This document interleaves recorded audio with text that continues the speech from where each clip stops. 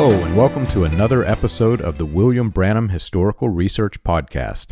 I'm John Collins, the author and founder of William Branham Historical Research at william-branham.org, and with me I have my co-host, researcher, minister, and friend Charles Paisley, the founder of ChristianGospelChurch.org. And together we're examining the history and the intersections in history between William Branham and other key figures that either influenced or were influenced by the post-World War II healing revivals. Charles, today we have a packed episode. There's almost no way that we can fit all of this information into one single episode, but we're going to try.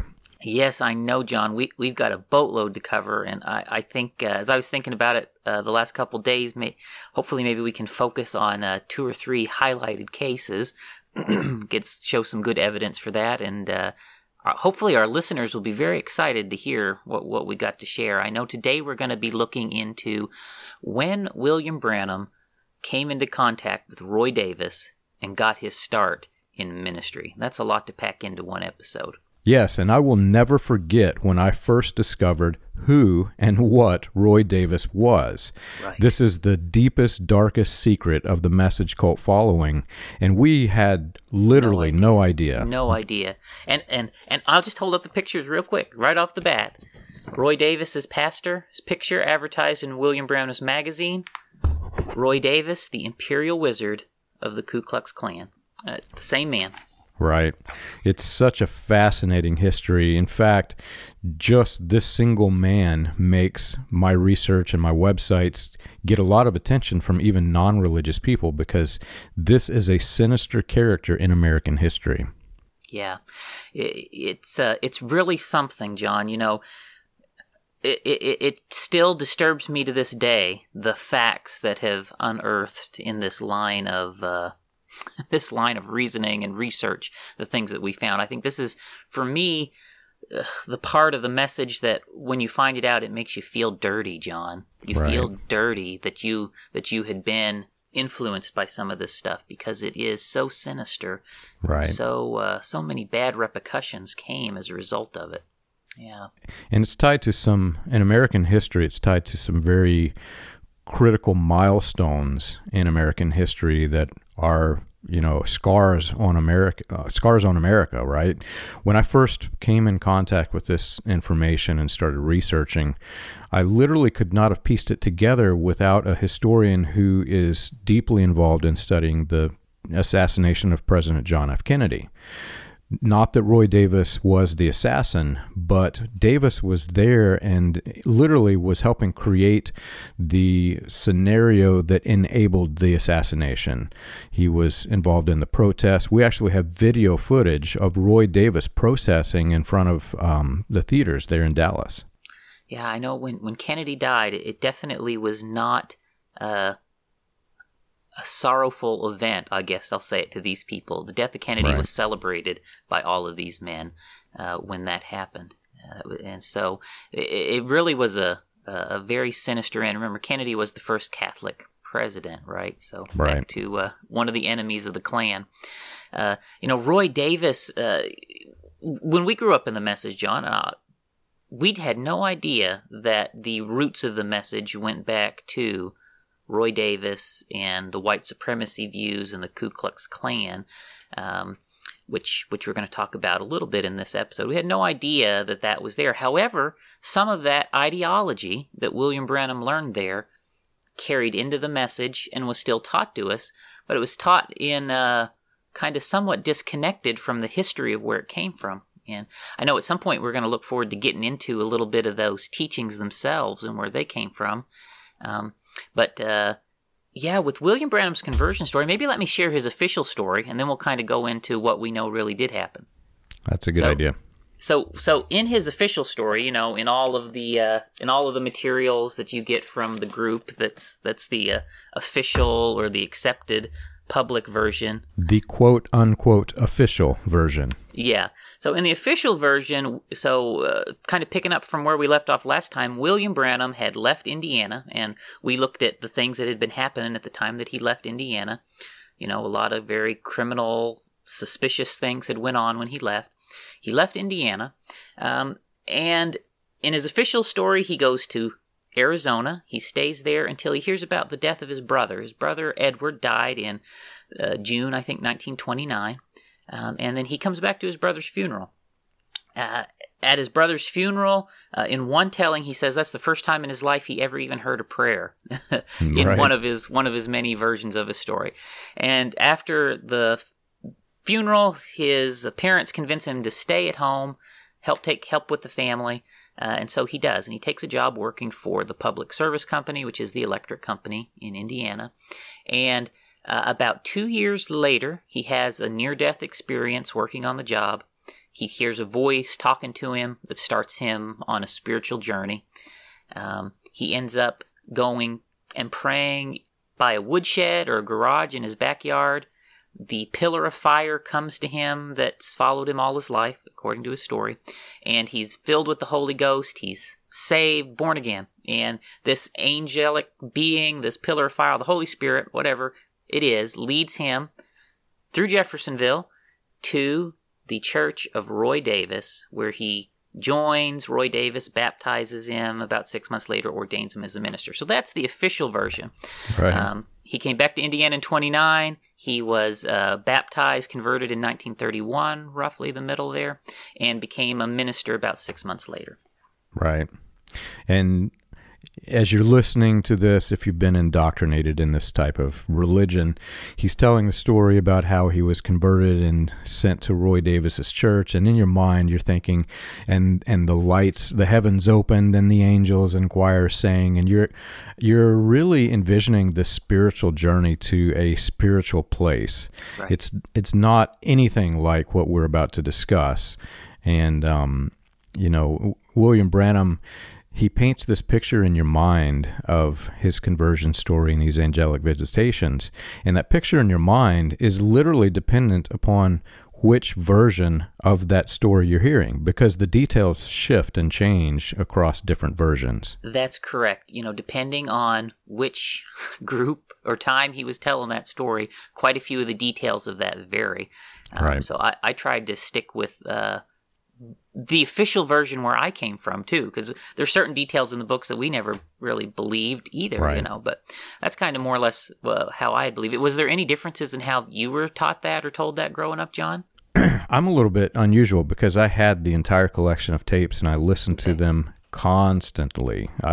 There were days when I would listen to 3 or 4 a day. It was that many, and I want to say I started at probably age 14, and then went, well into my marriage. I was listening to these things every day. So what happens whenever you believe something is 100% true down to every detail, and all the details vary, your mind, through cognitive dissonance, begins to merge those details.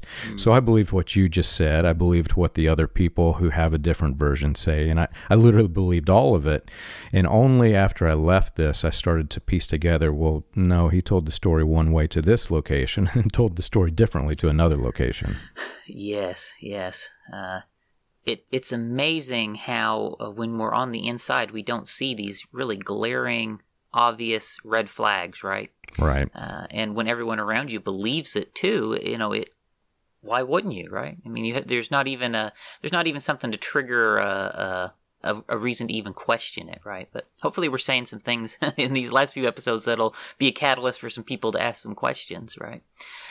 One of the really strange things with this story, though, is one of the problems we found with it, you found with it especially, John, is that we have pretty strong evidence that William Branham was actually traveling with Roy Davis on his campaign tours, or whatever he would call them, his revival circuit, before 1931, when he supposedly met him at his church in Jeffersonville.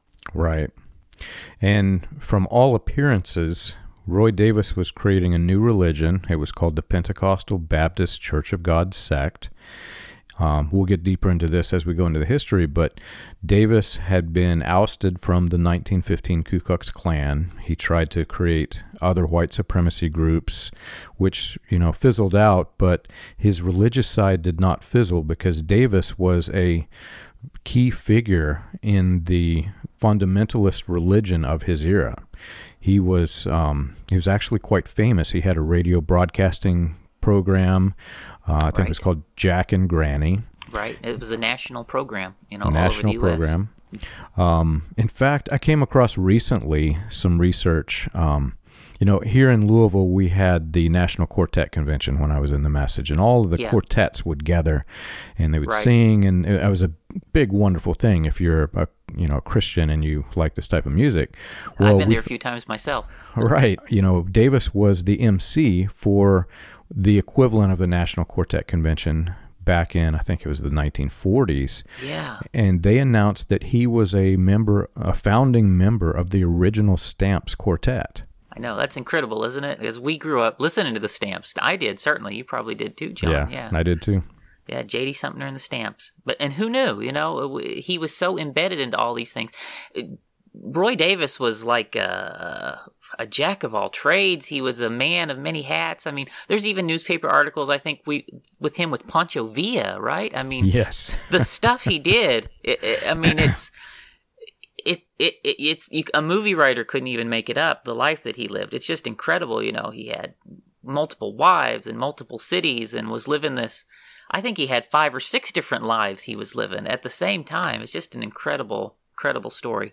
Before we get into that, so I want to cover that history, and like I say, we'll do good to fit this into one episode, but I first want to paint into the minds of the listeners who don't understand the complexity of this issue. For example, in William Branham's Cult of Personality, there are many people that say that, yes, William Branham was connected to all these people. Yes, William Branham may have done some very bad things, but look at the people that he saved and he pointed to Christ. Look at the people. I've actually recently had a person contact me and say, "Why are you doing this?" I literally came to Jesus Christ because of William Branham. He's a good man, not a bad man. The man that we're about to discuss, Roy E. Davis, beyond any shadow of a doubt, is a villainous, evil person, a criminal. I cannot say even enough bad things about this guy when you understand who he is and what he did. Yeah, he served in jail. He served multiple prisons in jail. He was arrested dozens of times. I mean, the stuff he did is terrible. So here is an article from Oklahoma during Davis's revival circuit. I will, make the screen a little bit better so that people can read it, but it's called Great Revival at Schultz, being held by Reverend Davis.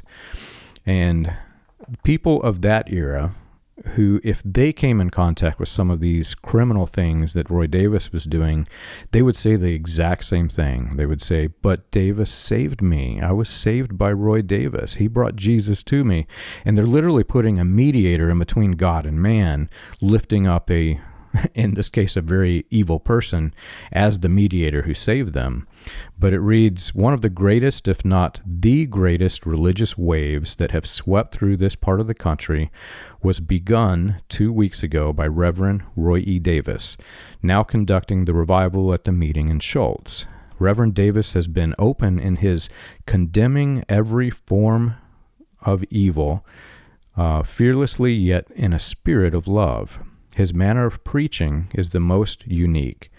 He never fails to hold up Christ as the only remedy for fallen men. Christ is his theme, and a great number have melted under the power of the gospel as delivered by Mr. Roy Davis." Yeah. They hijack Christianity, true Christianity, right? Right. And they mix in the things that they want to achieve, and they use that as a vehicle for very nefarious things, right? If Jesus was here today, John, I don't think he would be behind a white hood lynching people, right? I don't believe so. Okay. Or instigating a mass lynching. Yes. Davis may not have done the lynching, but he provoked several people to kill people. Yes, exactly. Whereas Jesus said, "Put on my preacher hat." He says, "My kingdom is not of this world. If it were, then would my servants rise and fight." Right. But my kingdom's not from here, so you don't rise and fight in this world, right? So it's a very messed up view, a completely anti-Jesus view that these people take when they've got to resort to violence to bring about the things that they want to do in this world, which is just, it's awful. And so Roy Davis is doing all these terrible things, and he's having these revivals, and we know he's not doing this alone. We know other high-ranking Klan figures are also working with him in that project, right? Caleb Ridley was one such figure. Mm-hmm. And as Roy Davis was going about trying to start this First Pentecostal Baptist Church of God, he had Caleb Ridley, the Imperial Club, the national chaplain of the Klan, working side by side with him to help get this denomination off the ground. And somewhere through all these tours, Roy Davis has also got William Branham along with him, right? And as you go down, let me just show a few articles too, John. Just so here I have just an article on who Caleb Ridley is. So this is showing when Caleb Ridley resigned from the Baptist Church, and it's very clear here. It mentions how he is ranking the chaplain of the Klan, but he starts going on these tours with Roy Davis. I don't want to say brother Roy Davis, but Roy Davis, right? And they start traveling around the country. And the thing is, William Branham shares some details of his tours when he's traveling with Roy Davis in his sermons, right? Right. And we have a pretty solid idea of Roy Davis's revival schedule through that period from a lot of the research that we've done. And you've been able to bring up and get the articles from some of these revivals that William Branham said that he was at, right? And from a pig in a stroller. This sounds crazy. So William Branham, when he starts talking about holding revivals with the Reverend Roy Davis, he called him Dr. Davis. Yeah. And I had, at that point in time, I had Davis's revival tour. I knew exactly where he was. And I could see, he's holding revivals, as you say, with Caleb Ridley. Well, William Branham talks about holding a revival with Roy Davis, and he says, I think it was in Memphis. And so in my mind, I'm thinking, well, even then I knew he was not always telling the truth, but I thought, why would he lie about the locations, right? So I was thinking, I need to sometime go to Memphis, and I actually took a trip to Memphis. And, there's just no way to tie that old of history to William Branham. Well, one day, I took my children and my family, my wife and kids, to Nashville on a miniature vacation. And we stayed in a hotel there. And a friend of mine recommended that I go see the Nashville Parthenon. I'd never been. And as I'm walking up, there was a lady pushing a stroller. And I looked, I could see over her shoulder, I could see the stroller, and it looked like a baby. And I leaned over and I said, oh, it's so cute. And then, no joke, it's a pig. It's a literal pig in the stroller. And apparently this was a famous pig, and they had a podcast where they, she took the pig to various places and took photo shoots with the pigs. Well, the photo shoot opportunity, I'm standing here and I'm looking at all of these things that she's going to be photoing the pig with, and oh my gosh, this is the exact place that William Branham mentioned on that sermon. I'm literally standing where he and Reverend Davis were during the revival with Caleb Ridley, the Imperial Club of the Ku Klux Klan. Yes, John, and that's an amazing fact. That story alone lets us put a whole lot of people together. I actually have the quote here, and it's from September 9th, 1962, that William Branham talked about that place. And I'll just read it. He says, and we went to a coliseum that they had there, but not a coliseum. It was kind of an art gallery where they had the great statues from the different parts of the earth, Hercules and so forth. And he's confident it's in Tennessee. And he's talking about the Nashville Parthenon, John. That's right. Exactly what he is describing. And he goes on to talk about some of the sermon and the stuff that was preached there. And there's enough details there that we can go back through what we know about Roy Davis's revival tour, and we can find that meeting. Right. And that meeting happened, surprise, surprise, years before 1931, right? When he was supposed to be officially converted in meeting Roy Davis. Right. And I actually printed off a couple of the newspaper articles, John, about that specific revival. One of them here is, let's see here. Here's one of the revivals where Caleb Ridley and Davis are working together. But here's the one, I believe, that's at the Nashville Parthenon, where they on the lawn. Exactly, right at the very place. This is the revival that William Branham is describing in that quote from 1962. And it tells us very clearly where it's at. Roy Davis is leading it. Caleb Ridley is speaking at it.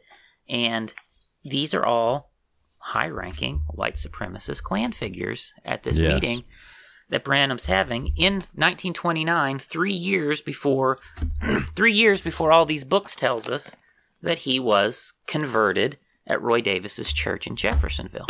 Right. And back to, the revival circuits, the revival tours, like this great revival being held at Schultz.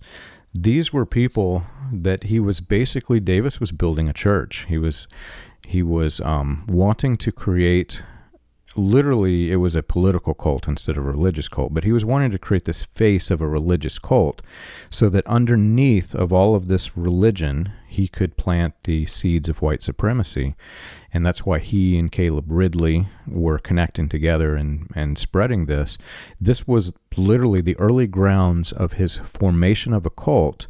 And here's William Branham in 1926. Here's William Branham with them as they're creating the cult. Yeah, so somehow, after the things we talked about in the last episode, William Branham ends up with this crowd of people traveling around, especially the southern United States, participating in some level in these revivals that are going on. And the thing about this revival here with in Nashville, this one we're talking about specifically, this one was actually about 1 month after William Branham's brother Edward died, right? Right.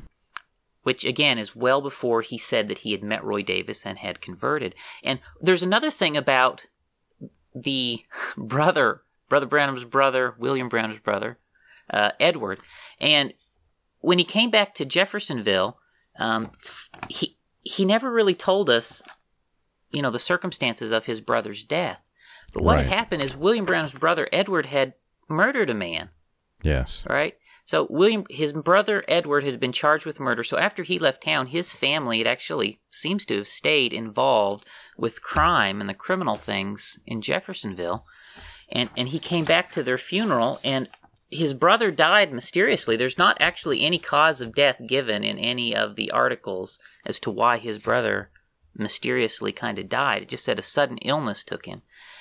So he's come back and to that funeral, and within roughly 6 weeks of that funeral, we can place him, for example, at this event in Nashville, Tennessee with Roy Davis. So we also have evidence that he was with Roy Davis for months, or rather years before that as well, in the early 20s, right, John? Yeah. I will never forget, as I was doing my research, the way that I started putting all of this together was I started creating a timeline of William Branham's what he says, which is very difficult because his timeline shifts and changes, and, even the details in the timeline cannot coexist. But I noticed that there was this huge gap in the timeline. During the period when he's literally starting this church with Roy Davis, there are all these missing years. And I was trying to figure out, why are these years missing? What was he doing? And as we talked about in the last episode, here is William Branham with his father running whiskey, or creating whiskey in the still. They're working with the liquor kingpin, with the mob in Jeffersonville. All of this criminal investigation happens. William Branham leaves. Well, now that we're filling in this timeline, he leaves, and then he's working with Roy Davis in the Klan. Yeah, so he's got out of town with them, and maybe he's escaped this life of crime and got away from that kind of crime and went to another kind, maybe. But there's also this weird situation going on. I use the term loosely, the Klan. He was working with the Klan because white supremacists. White supremacists. See, Davis. It's a variety of groups, right? A variety of groups. Davis and Ridley were ousted from the Klan, but it was like a purging, and the original people who created the Klan were all ousted. And so they felt like they had the original Klan core values. So they were trying to basically recreate the Klan, which they did later. And Roy Davis named it the original Knights of the Ku Klux Klan. So he was building a sect of the Klan that he said was the original, because the sect that basically the sect that took over the Klan was ousted all of the original people. Right, exactly. And when Hiram Evans took over, William Simmons, the original founder, was out. Roy Davis was out. Roy Davis actually was attacked and beat by a group of men at that time, right? So it was probably connected. Caleb Ridley ends up out as well. So all of these, at this point, former high-ranking members of the Klan itself are building this new organization, John, that you mentioned. And when you read the newspaper articles, it talks about they had retained the loyalty of tens of thousands of Klan followers, followed them over into this new white supremacist organization they were trying to set up.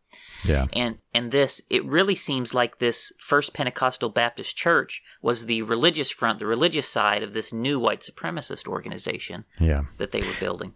And we know from the newspaper articles, we know that Davis was very active in promoting the Klan. It's not as if William Branham joined into this thing that Davis was doing and was completely unaware. It was even in the newspapers advertising that Davis had strong affiliations with white supremacy.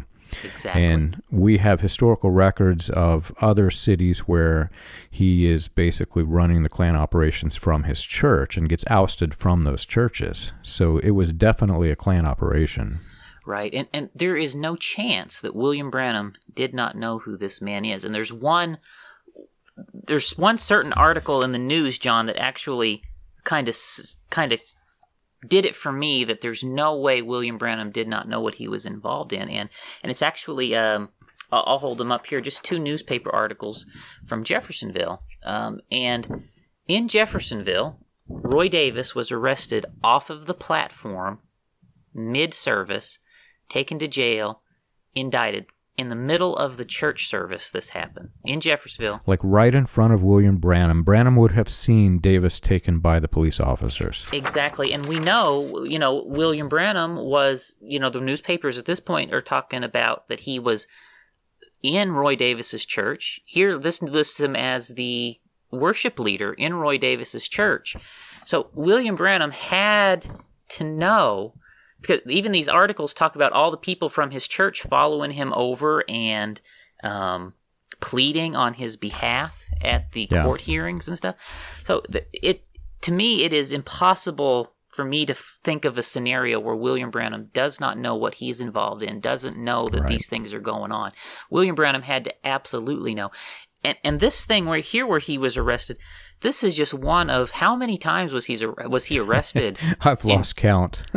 All right, and how many? I mean, just from the time we know William Branham was with him, even if you take William Branham's official story of the years that he was with him, William Branham was officially with William Branham when this happened. William Branham was officially with Roy Davis when he was arrested off the platform in front of him, right? Yeah. Even if you tie that into his official biography, and And there's a huge history that we're skipping over for sake of time, right? Yeah. It wasn't just that Davis came to Jeffersonville and was arrested from the platform and was a big surprise to William Branham. There is also a Louisville history that I have yet to place a date on. I know that Davis had started... the Pentecostal Baptist Church of God was a sect of Christianity. It was not a single church. He had multiple churches in multiple states. One of those states was Louisville, was in Kentucky, in Louisville, Kentucky. And it's just right across the river, literally less than a mile from where William Branham lived, right, as a child. And there's this weird thing that happens. Remember, William Branham is involved in this liquor industry. He's at risk of being prosecuted. His father did go to prison for it. Right. William Branham leaves. He joins in with Roy Davis, who's holding these Christian revivals. And these are, I'm reading this article from Schultz. These are Christian people who are praising Davis for acting and conducting himself as a very godly man. Yet we have the newspaper articles when he comes back to Louisville, Kentucky, and he starts that church there. They would not describe it the same. Remember, he's coming back to where William Branham had basically worked with the mob, producing liquor. Right. He describes his church as filled with people on every Sunday who are coming in completely drunk. They're women who are sitting in the laps of men during his services. And again, this is during Prohibition. If people were drunken like this, the government would step in and try to find out where they're getting all of this liquor. This is a very unusual church that he's in Louisville. Right. And he is being arrested for sexual crimes it's called violation of the Mann Act, which is taking an underage girl across state lines for the purposes of sex. That was his crime, and the biggest one of his many crimes in Louisville. Right, and that's the one he was arrested off the platform for, like you said. Right. And the thing is, it was all true, wasn't it, John? I mean, he actually, afterwards, he ends up taking that minor girl, her name was Allie Lee Garrison, to Mexico, and he married her, right? Yeah, so he really was living with her immorally, mm-hmm. right? And there's no way that you can deny it at this point. When William Branham converted into this church, his pastor was having relations with an underage minor that he had been arrested for and taken to jail in front of William Branham. What in the world? Right. Like, how do you... there's no excuse. William Branham knew about this. What's also interesting in the Louisville history, again, it's way more than we can cover in this one single episode. Yeah.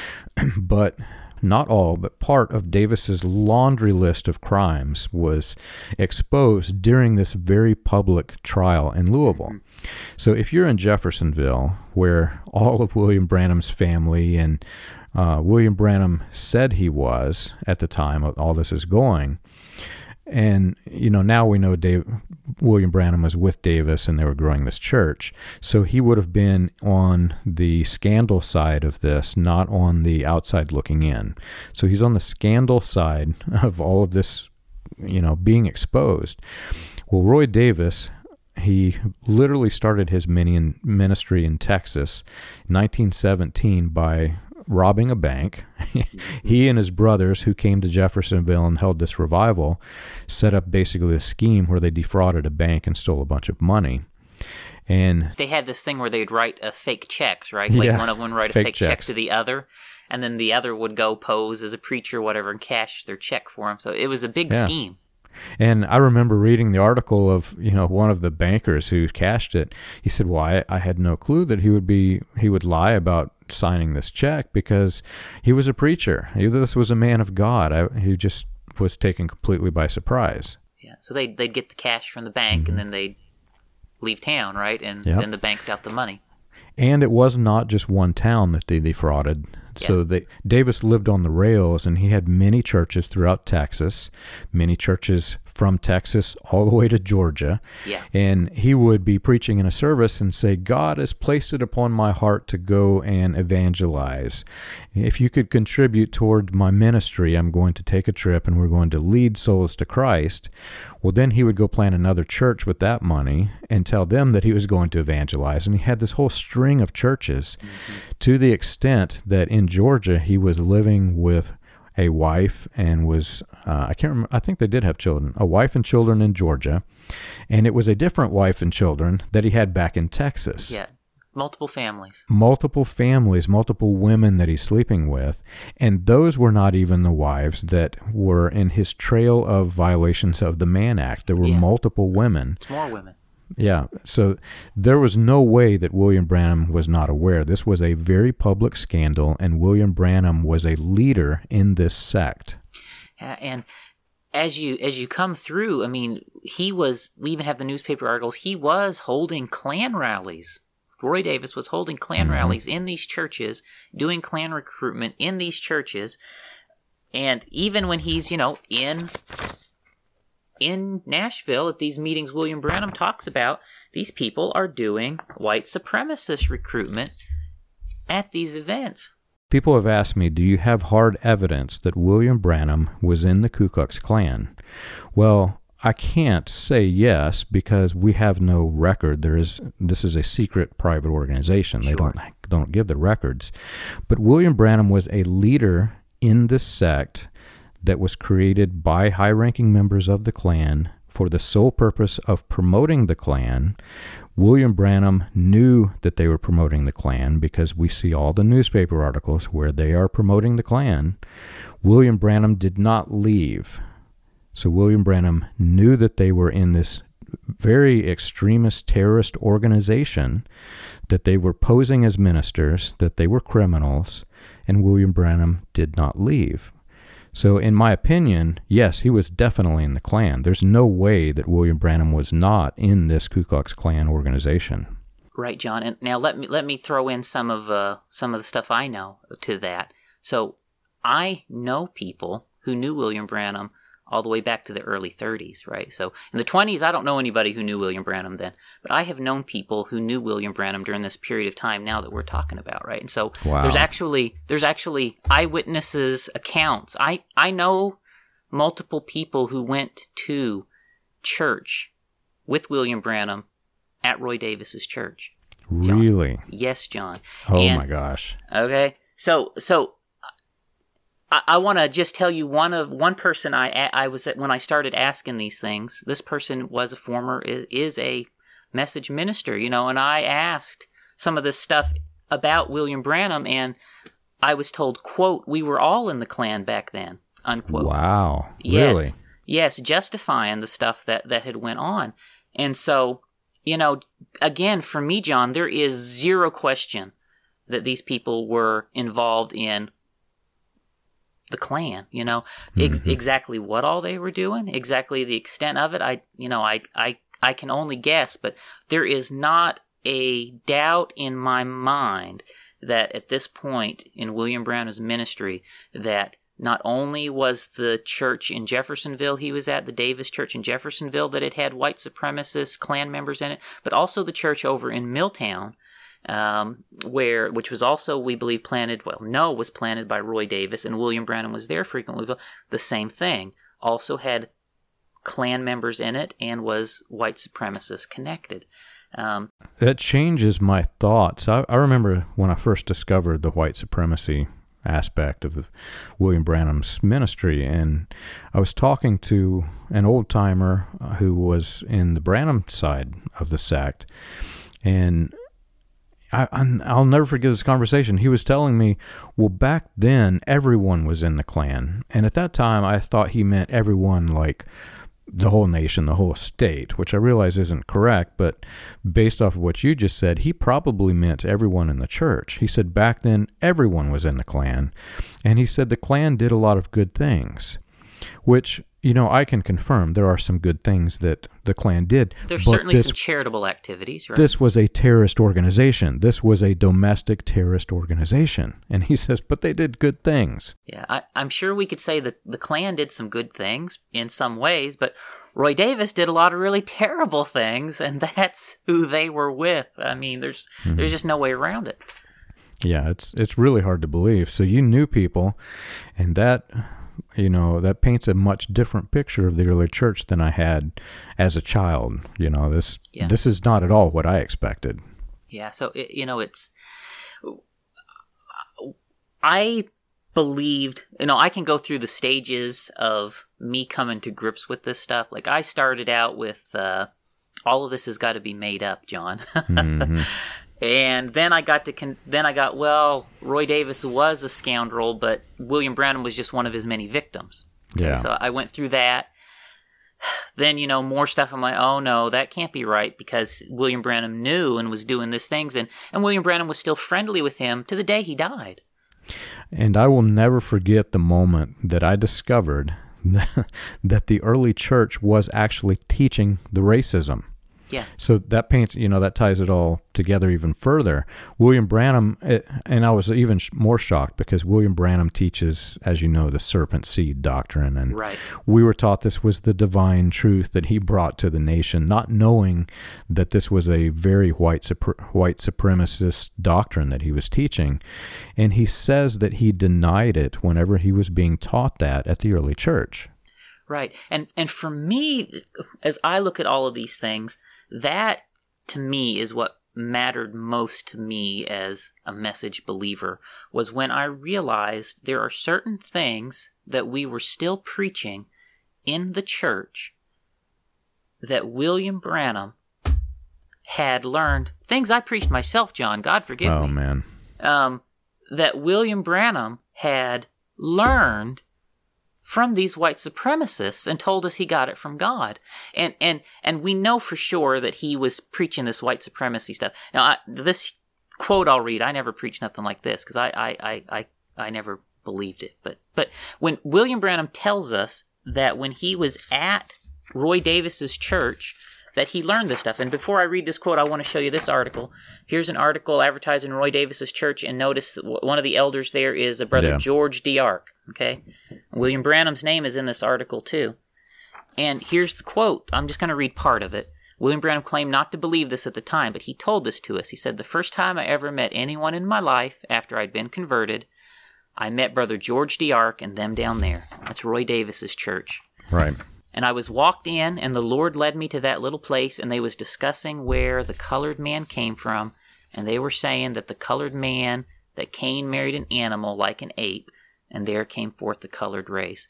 Branham told us personally that they were teaching white supremacist Christian identity themes at Roy Davis's church when he was there. Right? And so we have there is a multitude of witnesses on every level that William Branham was in a white supremacist, Klan-affiliated church teaching terrible racist things from his early ministry. Yeah. And when William Branham rebranded the Christian identity doctrine of Wesley Swift and started calling it one of these divine truths, he whitewashed it. He tried to say that it wasn't about race, but when he introduced that doctrine, he also introduced this hybriding doctrine.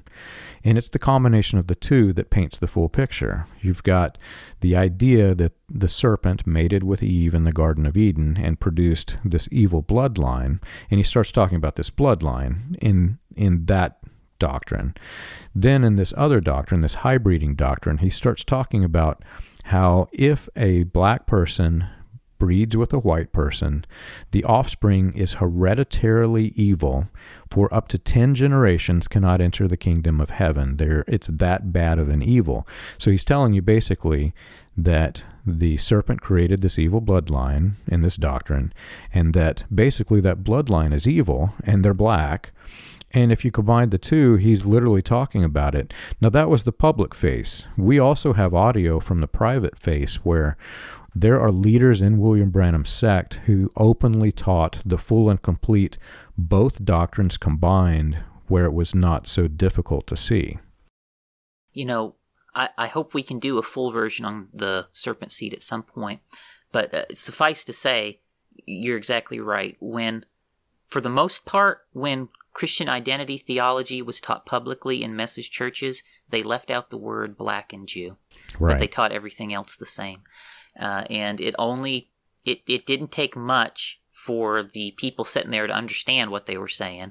And if you were unreceptive, if you didn't get it, the preachers would fill you in. John, I think again, let me go into personal things. So after I became assistant pastor at our Jeffersonville Message Church, at a certain point, our pastor, sets me down, John. This is hard for me to talk about. I'm sorry if I get a little emotional. You forgive me.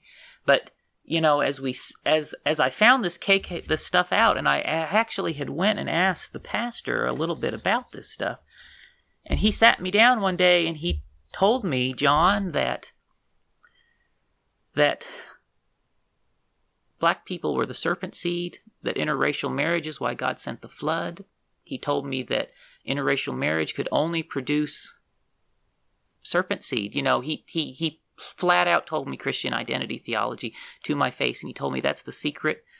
We can't tell it to everybody because not everybody can receive it. And then he told me that we had learned these things directly passed down to us from William Branham. This man was alive, attended the tabernacle with William Branham when he was alive, John. And we have these secret recordings on tape. Part of it, I know a little bit has been shared here recently through your website, but we haven't even shared some of the most terrible part of it all. I don't think we actually put out. We're seeing a great breaking of the colored people today from the old spiritual spirit back 100 years ago that they used to have. And now, brothers and sisters, they're taking on this modernistic spirit. Because I can see rising in the colored people today that same spirit of Nimrod. Not too long ago, a certain magazine published and showed pictures of different antiques and things that belong to the colored kingdom of ancient times, and that had to be Nimrod's hour. It lets me know as the Antichrist spirit moves in to try to unify everybody into one great brotherhood. You can't, brothers and sisters, put all races in the same bed. God didn't put all races in the same bed when Jesus Christ came. But I'll tell you one thing, the love of God in your heart can respect each race in his proper respective calling.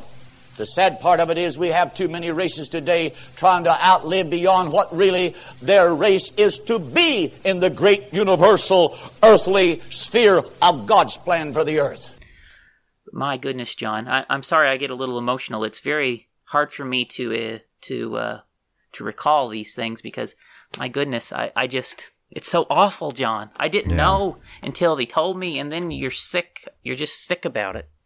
Yeah, well, we didn't know. And that matches some testimony that I have that I also have never shared because it's not something that I can prove and document. But in the mouth of 2 or 3 witnesses, my grandfather also, whenever a woman we have a lot of people from Africa, who came to the tabernacle.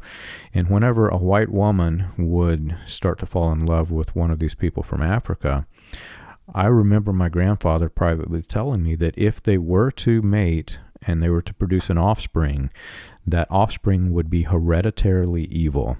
And you couldn't trust it. I mean, basically, he was saying everything bad that you can say about this person, but not only that, their soul was damned to hell because of the color of their skin. That's something that my grandfather said. And, at the time, I thought, well, I was indoctrinated in this religion. I did not even know this was racist to think this way. I believed it. I accepted it. And I too, whenever I would see these kind of things happen, I would be harshly against it because that's what my grandfather said that William Branham said. Yeah. So this is not just coming from your side of the sect. This was a very open doctrine by William Branham. I know, and the thing is it. It's okay to believe a fairy tale, but Cinderella never killed anybody, the fairy tales of, the Brothers Grimm never killed anybody or never hurt anybody. I'll maybe say it that way. But these things have resulted in great harm, John. And in the church I came from, there was racially targeted discipline as a result of these beliefs that were carried out. And it's, at some point, we'll talk about these things maybe in a full episode, but these beliefs that came from this man, Roy Davis, the Imperial Wizard of the Ku Klux Klan, the beliefs that came from him and his group that he taught to William Branham and William Branham learned from him are still believed and still having a negative impact in some, I don't say all, in some message groups today, and there's a whole lot of people that just have no idea about this. There's a lot of people that are completely oblivious to it. Like I mentioned, when my pastor privately told me all of these things about the meaning of serpent seed, within a couple weeks, he gets in the platform and he just starts preaching it all up there. But the same thing, they don't say the word black, they don't use that word in there, and they'll get to the points as they talk about it, and they'll say, now you need to read between the lines here and let the Spirit reveal this to you. Yeah. Because he told me there's some things we can't say publicly because not everyone can receive it. And I'm looking around the church at hundreds and hundreds of people sitting here listening to him say these things, and not only that, being broadcast to all of the remote fellowships around the world. And I'm just looking here, how many people here realize what he's getting at? Yeah. And some of them do and some of them don't. What's really sad to the listeners who were never raised in this message cult of personality, they're thinking, oh my gosh, this is the worst thing I've ever heard. I can't believe that this was a man posing to be a Christian was saying these things. Well, on the flip side of that, people who are indoctrinated with this thing, they're, especially the white ones, they're thinking, well, what's wrong with that? What's wrong with keeping the bloodlines pure? This is a great and holy thing, and they take pride in the fact that they're this way, and they say it doesn't hurt anything. But I have multiple friends who have black skin, who have left this cult, and they will be the first to tell you, yes, this hurts deeply. In fact, we just had one of the escapees came to our house, and we had dinner the other night, and he was telling me basically that he felt lower in status than all of the white people because, he's in a minority, especially here in the state of Indiana. There's not that many black people. So his pool of which to choose women of the cult as potential wives is very, very small. And he's thinking, why do they care what the color of my skin is? Why do they care that I'm black and they're white? What's the difference? We're still human. And it deeply hurts if you're in the person who's being targeted with discrimination. It deeply hurts. Yeah. It's an awful thing, John. It's a very awful thing. We had so many things I could talk about. Yeah, there's so much. So this person, Roy Davis, that we're talking about is this extensive history. It doesn't just cover the timeline that we're talking about right now, the early years of William Branham. This is going to cover throughout the rest of William Branham's ministry. He's going to be a recurring figure, and we're going to get deeper into some of these criminal aspects. But obviously there's way more than we can possibly talk about in this single episode. Yes, definitely. So Roy Davis, one thing we can say for sure, John, with the stuff we've talked about here, William Branham was working with Roy Davis before his official conversion story admitted it. Roy Davis was a character that was very bad, and for some reason, William Branham hid all of this stuff about him from us. Yet, William Branham continued to speak highly of him and maintain a friendship with him until the day that he died. He did. He also tried to distance himself by saying that Roy Davis and I had a disagreement in doctrine, but all while he's distancing himself, William Branham also knew his travel itinerary. And think of that. Who but a high-ranking member would know the travel itinerary of the Imperial Wizard of the Ku Klux Klan? Exactly. And we have certainly all of these evidences that very early in his ministry he was working with Roy Davis. But, when you get to articles like this, John, this is 1950. Right. And this is Voice of Healing magazine here. This is William Branham's, the publication that he started. And they're running articles publicizing Roy Davis in 1950. This is the height of the healing revival. Advertising Davis's healing revival is giving him some attention. And William Branham is still talking highly about this man on tape, even up into the 60s. Even up into the 60s when he's the Imperial Wizard of the Klan, William Branham is still talking highly of this man. Yeah, there's so much that we can go into with Davis, and it is, like I say, it is one of the most fascinating histories that we're going to be covering in this show. So if you're interested in hearing more, stay tuned. There's a lot more. That's right. If you've enjoyed our show and you want more information, you can check us out on the web. You can find us at william-branham.org and christiangospelchurch.org. For an overview of the historical research of William Branham and the healing revivals, you can read Preacher Behind the White Hoods, a critical examination of William Branham and his message, available on Amazon, Kindle, and Audible. Join us again next week. We've got a great episode coming.